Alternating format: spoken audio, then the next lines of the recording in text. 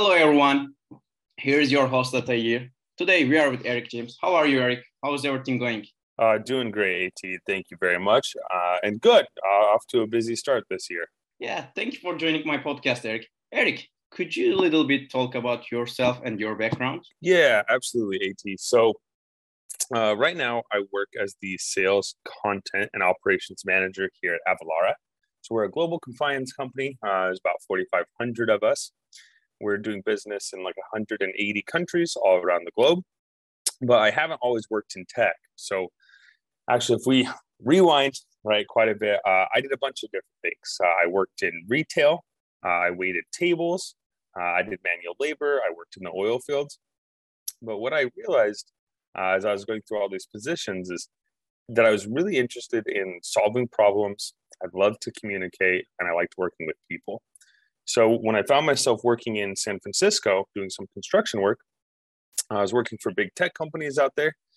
And I realized that instead of helping build buildings for tech companies, because I was in construction at the time, that I actually wanted to go and build a tech company myself from the other side. So I left my job. I put out like 500 applications, no joke, 500. Went through a sales boot camp, and I finally got a chance to jump into tech sales at a company called Branch. So for the last 4 years, worked for a few different tech companies, all of them doing sales and sales development.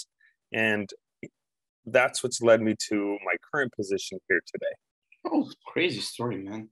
How many years do you have sales experience? So with tech and then working in other roles, I probably have like 5 to 8 years experience. In SaaS, I have 4. That's like 4.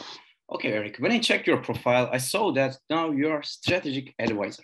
What's that meaning? Are you educating SDRs? Could you a little bit give more content about that? Yeah, absolutely. So one of the things that I did so far in my career working in tech sales, after going through a boot camp and spending some time, 2 years, as an SDR myself, working enterprise and strategic accounts, I was asked to help join a boot camp to train other SDRs. And so I've actually trained about 300 different SDRs and now another 100 in my current job. And I'm beginning to work as a strategic advisor for a different tech boot camp. And part of it is just, I really like sales work. I like sales development, but I also love to teach. I love to help others. And so it brings me a ton of joy and great pleasure to help other people move into tech jobs, train for careers as SaaS sellers, and really understand that the space that they're walking into so they can be set up for success. So I've done that for one company, and now I'm helping another company build out a tech sales training program for Europe, actually. Wow, man, you said 300 SDR? Yeah, roughly, maybe even a little more now. So I work with a team of 120 SDRs here at Avalara. And then I've trained multiple classes of 30 for a couple years for a sales bootcamp called SV Academy. So I think that SDRs that I've trained have gone on to work at all kinds of companies, right? From Apple to Google to Microsoft to Amazon. They've set over $1 billion worth of pipeline in meetings and set thousands of meetings. And so over the years, over a couple of years, I've gotten a really good idea for what makes a good SDR and how to be successful as an SDR. And that's something that I like to pass along so I can make other people successful. Eric, I want to hear more about that, man. Could you a little bit tell me about some specific trainings for SDRs? Yeah, absolutely. So whenever I work in the boot camp or have been running boot camps, I like to focus on kind of a couple different areas, but they're like hard skills, soft skills, and then tech skills. So I think it's really important to just have the actual hard skills of a seller, right? And to know how to send a good email, how to make a good cold call, how to research accounts, how to prospect and find the right people at the right companies, and then how to list build, right? And how to stay organized in your day. So I kind of classify that as the hard skills piece. In terms of soft skills, we're looking at like EQ here, right? Or emotional intelligence. And it's the traits that, and you know this yourself, AT, but that managers want to see in a really successful SDR. So you're looking for somebody that's got a lot of curiosity, someone that's coachable, someone that likes. Yeah, I completely agree. I think it's a hard job otherwise. You want somebody that actually has a true passion for sales, right? They've got to really enjoy sales. That's the one most important thing, curiosity. Yeah, it is. It's not an easy job, and that's something that I'll tell everybody I train. I'm like, look, this isn't something you can do in 30 hours a week. It's not going to be fun all the time. It's hard. You're gonna have to work hard, but there's good rewards at the end of the tunnel, right? You get promoted, you can become an AE, you can start closing big deals, you can move to management. And I think part of what makes it so stressful and why like 65% of SDRs wash out in their first year is that they don't know what they're walking into and they're not set up for success. And I think if you understand the role and you approach it from an organized viewpoint and you make sure to match and track your activities so you know exactly what you need to be doing to set the meetings and reach quota, it doesn't have to be so stressful, right? But it's all those unknowns that really worry people and then push them out of sales. Mm-hmm. Also, Eric, I want to ask one more question. That's what I like from your profile. You are trying to do this job less stressful. Do you think sales could be fun? For example, for me, it's fun because I love to work with my teammates and I'm spending lots of time in one day for cold calling, but I like to talk with people. But young SDR leaving this job because of stress. What do you think about that? Yeah, so I did sales development myself for almost 2 years. I didn't reach quota every month, right? Of course, I'll be honest, there are months that I really struggled. But eventually I kind of figured out a plan. My highest performance to goal, a few times I doubled my quota, hit 200%, took home an accelerator, and that was wonderful. And I think the biggest things for me, don't spend time on activities that don't make an impact, right? So it's really easy to feel busy in sales development, but not be doing things that move the needle. And you want to always be doing something that's going to help you set a meeting and get closer to quota. So I think that's one really important thing, AT. I would say that the second one, personalize everything you do. Like you have to lean into the work, right? Do the research, become an expert in your product, and then really understand the problems that the people you sell to have. And then when you do outreach to them, make sure it's personalized because that's what's going to grab something, right? It's not volume and it's not quantity, it's quality. Yeah, I'm totally agree. Maybe high quota is one of the reasons for SDRs leaving that job. But have you ever hit your quota or how one SDR can hit the quota? Yeah, I think a really helpful thing for me and something I had learned from a salesperson like a long time ago in my past, but there's a hierarchy of personalization, right? So you can think about it like a pyramid. And at the very top of the pyramid, and what the pyramid is it tells you what to look for and what to personalize against. And so if I can find content that a prospect has created themselves, right? Maybe they gave an interview in a magazine or they did a podcast just like this. I'll read that interview or I'll listen to that podcast and I'll base my personalization off something they said in there because that's going to be very close to them, very near and dear to their heart. And I know it's going to land. If I can't find something like that, I'll find content that they've shared, right? Like you, AT, I'll find something that you shared on LinkedIn and I'll think about that in the context of what you're doing and I'll base my personalization on that. If I can't find that, I'll find something that we have in common, right? Like we're both salespeople. And so that would be something I would personalize against. If I couldn't find anything that you created or anything that you've shared, well, I know we're both sellers. And then beyond that, right? Like, I know you've, traveled around Europe. That's like the very bottom here is just like kind of the normal stuff. Where did someone go to college? Where do they live? Where do they work? And if you can't find anything else, I like to personalize against that. So, it's easy to say, oh, yeah, I did some research. I couldn't find anything. I don't know how to personalize, but there's always something out there.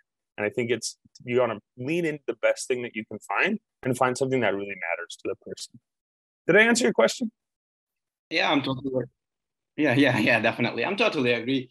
Curiosity is one of the key points. Like you have to go hard and you have to go on until you find a value proposition or until you find something valuable for that. Right, man. Let me ask one more question. I saw that you're a strategic advisor. What do you think about sales trends? What will be the trends in 2022? Everybody's saying cold calling that, LinkedIn outreach that, also email marketing is that. What we will do? Reaching out from Instagram? What do you think about that? Because every day I'm just checking the LinkedIn and one guy said, in 2022, LinkedIn outreach will be that. Email campaign will be that. Oh man, what we will do? No, I see the same posts, At, and I'm always laughing about it. I'm like, oh, really interesting. I wonder what your vested interest is in this. I think we have to change our job. Yeah, we're both out of work, man. Um, no, realistically, the joke answer I think is cold FaceTime or cold Venmo. I'm sure you've seen some of this stuff floating around. Please don't cold FaceTime me. I'm probably not going to pick up, man. I don't like to FaceTime people I know. But realistically, where sales trends are going, I think it's leaning into account level personalization. And so, just like we were chatting about, right? Really doing the research on an account, finding the right people within it, understanding exactly what problems they're dealing with, and then reaching out to them with a better way or a solution or a new path that directly addresses those problems. And the thing is, a lot of sales development teams and a lot of sales development reps, they don't take the time to do this kind of research and personalization, but it makes you stand out if you do. And the second thing, man, I can tell you, cold calls. Like cold calls are never going to die. Like they're the scariest thing ever. They're not fun, I promise, unless you just really get into it. And there's tons of people out there saying, "Oh, no one picks up the phone." But dude, I've seen the data from a bunch of different companies, and cold calling is the absolute best way to set meetings. Yeah, it's definitely it's my best channel. Cold call is always working, man. Yeah, I totally agree. And it's if you've got a pattern interrupt as an opener, right? I call you and I'm like, "Hey, At, this is a cold call. Do you want to hang up?" Right? And you laugh, and then I ask you for time, right? I ask for permission. Hey, can I have 27 seconds to tell you why I called? It's a really strong way to get into things because, like, realistically, the thing is, you make someone laugh, they're going to give you 30 seconds, and you can use that 30 seconds to buy yourself a couple minutes to chat, and hopefully that leads to a meeting. But yeah, I think in terms of ROI on time, cold calling is the way to go. Yeah, it's definitely, but lots of SDR are afraid to call someone but don't forget, guys, no one will punch you against the phone. Yeah, exactly. It's that fear of the unknown again, man. It's right. We don't like to do things that are scary or have an unknown outcome. And a cold call is basically the most unknown, scary thing you can think of for a lot of people. Also, you worked as a SDR leader. What do you think about the high quotas? Lots of leader putting high quotas. Are you doing the same thing? Because high quotas, I think it's so harmful for SDR psychology. What do you think about that? Yeah, so I like to think that we treat our SDRs pretty well here at Avalara. Of course, there's some things that I would change, but that's every organization. I'm with you, At. I think high quotas can be really damaging for a couple reasons. The first is that it incentivizes SDRs to push for quantity over quality, right? They're so desperate to set meetings with anyone that they're not thinking about who they're setting meetings with. And I think that's a big problem. And the second thing is that you have to look at the SDR. It's a pipeline for two things, right? You're creating revenue pipeline by setting meetings with potential prospects that want to buy your product, and that's really important. But it's also, for a lot of companies, a talent pipeline. So you find great people, you get them into a tech job, they learn all about your company and your product and your culture, and then they're ready for a promotion into a different role. But the thing is, if your quotas are too high and they're so focused on just trying to reach quota that they don't have time to grow and learn and professionally develop, it's going to be really challenging for them to move up within the company. So I think from two fronts, from like you've got stressed out SDRs that are setting bad meetings, and then they're not preparing for the future. And so that impacts them and it impacts the company. How many months you are giving a one SDR for hitting his quota? So when we hire a new SDR and we ramp them, we do a 3-month ramp period up to full quota. So they have a whole quarter to get used to the product, to learn who we sell to learn how to talk about it before we expect them to reach quota. Let's imagine he doesn't reach out to quota 4th month. What will be the process? So, how we approach it, and I realize this is different at every company, but we sit down with them, right? There's no PIP. But we have an intervention. And a lot of times it's a teaching conversation because our managers are all there to make the SDRs succeed, right? They want them to do well. They want to support them. They want to empower them. They want to teach and train and help them. And so maybe we overlooked something in their training or onboarding, or maybe there's a part of the job that they're just not understanding or they're not sure how to do effectively. So for us, instead of a negative conversation, it's a positive conversation because we want to know what they're struggling with and how they can help so we can get them to quota. Because that's the whole reason they're here, right? We see the potential in them and we want to make sure that they know that and that they feel empowered to be successful. And also, what do you think? How many months later SDR can be the account executive? Because every SDR starting a job is dreaming to be account executive. And for me, it's tough because you have to work hard and you have to hit the quota. And I work with lots of companies. The quotas are very high. What do you think about that? How many months one SDR need for to be account executive? Yeah, man. So I kind of have a unique viewpoint on this, having trained a ton of SDRs for, like roles in tech. And one thing we found from looking at the data is it actually takes longer than you'd expect. And you can see this reflected at companies like Salesforce, where it takes on average 3 years as an SDR to get promoted to AE. And I will say that's a little bit long, but I don't think they're far off. From the data I've seen, it shows that 18 months is the inflection point. So if you get promoted early, let's say like 6 months, right? Like you said, AT, everybody wants to just get that promotion. You only maybe have a 10 to 15% chance of reaching quota as an AE your first year. If you wait and see, and you take the time to really learn the product, develop your sales skills, and understand the entire sales process, around 1.5 to 2 years, if you get that promotion, you have about a 75 to 80% chance of hitting quota. So what I like to train people and tell people both on my team and on the boot camps that I advise is that 18 to 24 months is a good time to start looking for your next role or looking for that promotion. If you do it too early, you're going to really struggle. So I think it makes sense to stay, learn, and put in the work. Yeah, it's a good time. All right, Eric. Let me ask you one more question. You said you train lots of SDR, man. But what's the most important skills for SDR? You said hard skills, soft skills. Okay, all right. But could you have a chance to give some specific example from your experience? Yeah, I think so. For me, it's maybe like 5 to 7 things that I think are really important. I mentioned. Yeah, we need that point. And I mentioned a couple earlier, but it's having a passion for sales. Like you really have to want to be a seller. If you don't want to be a seller, this job's way too hard to try to fake your way through it for 2 years to get a promotion. You're never going to last. So I think that's really important. I think the second thing is just having a lot of grit or dedication or like passion, because again, it's a hard job, right? It's not for everybody. And you're going to hear a ton of no's. You're going to get a ton of negative responses to people. You're going to make a ton of calls to people that never pick up. And you just have to keep that energy and you have to keep pushing forward. So I think that's critical. And I'd say like the second 2 things really for me are strong communication skills, because you're talking to people, whether it's on paper or in person, all day, day in and day out. You need to be really direct with your communications. And then finally, you've got to be interested in learning and be coachable, because you are going to be learning and getting feedback all the time from your boss, from your peers, from the team lead, from your account executive, from other people in your company.